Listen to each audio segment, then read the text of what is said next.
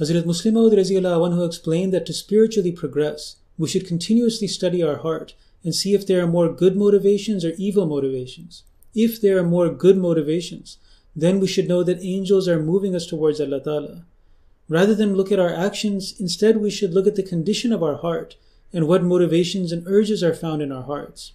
For example, if we observe prayers, if we fast, if we give zakat, but our heart is averse to it, it doesn't like it, then we should know that we're either in a preliminary stage of striving, or our nafs is forcing us to do these things just out of custom and habit, or to show off. Now on the other hand, if we have not been able to do that many good deeds and good actions according to the standard that we want, but still we find good urges in our hearts, a desire and a passion to do good, then we should know that the angels of Allah Ta'ala are creating a connection with us. So we shouldn't examine ourselves according to our actions, like prayer, fasting, and zakat, to see how much we've increased in righteousness and purity. Instead, we should gauge our righteousness by the condition of our hearts. Now, if good initiatives are increasing in our hearts, then we should know that the angelic influence upon us is increasing, even though we have not been able to free ourselves from some sins. But if evil initiatives are increasing, then even if we're doing good deeds, we should know that our connection with Satan is increasing. And Hazrat Muslim Maud Raziyallahu Anhu said that observing more prayers or fasting is not a sign of faith. Let other people examine our actions. Our job is to examine our hearts. Now, to understand this concept more easily, take school for example. One purpose of school is that we learn a subject so we can apply our knowledge in the real world. But some students just memorize information for the test. And although they get an A, they forget everything immediately after the test. They may have the best GPA, but they retain very little knowledge, and they end up failing in the real world. So a person who gets worse grades than them, but at least he understands what little he learned, that person is a better student than that straight A student who knows everything but understands nothing. Now, another purpose of school is that we create a passion for knowledge. But some students study only for tests. Although they get good grades, but as soon as the exams are over, they never touch a book again until the next semester. School only increases that person's aversion to studying. They dislike it even more. And their plan is that they're never going to study again once they get free from school. Now, a person who gets worse grades than that student, but at least is developing a love for studying in his heart, that person is a better student than the honor roll student who finishes school being more averse to studying than when he started. Sometimes we give examples of students who earned straight A's but failed in the real world. And we give examples of students who barely passed school, but they were very successful in their fields. Now, these examples don't mean that school is pointless.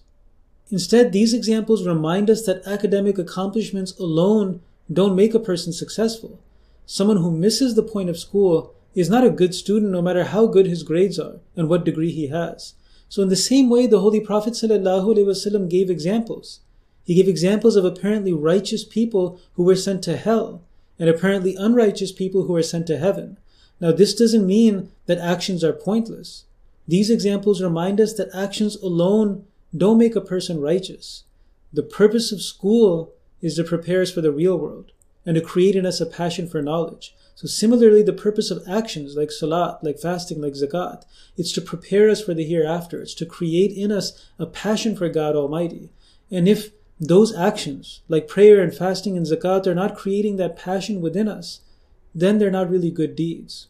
Hazrat Muslim Maud Raziyallahu Anhu explained that if we want to know our grades in the sight of Allah Ta'ala, then we should look within ourselves. If our love for Allah Ta'ala and our enthusiasm to strive in His path is increasing, then we're on the right path, even if our actions aren't currently on the level we would like them to be. Also, we should try observing this one prayer that Hazrat Masih Maud ﷺ taught. He explained that in the initial stages of prayer, just as a person eats bitter medicine for his health, similarly it's necessary to observe a tasteless namaz and prayer. Now in this state of tastelessness, assuming that from it a pleasure and interest will be created, he should pray in these words.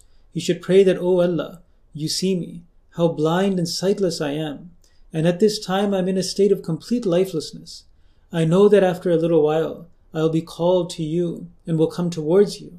At that time no one will be able to stop me, but my heart is blind and ignorant. O Allah Ta'ala, cause such a flame of light to descend upon it, that love and enthusiasm for you may be born in it. Bless me in such a way that I not be raised blind and that I not be gathered with the sightless." Hazrat Masih Maud explains that when he observes this type of prayer and is consistent in it, then he'll see that a time will come when, in that same tasteless namaz, something from the heavens will fall on him and will create emotion.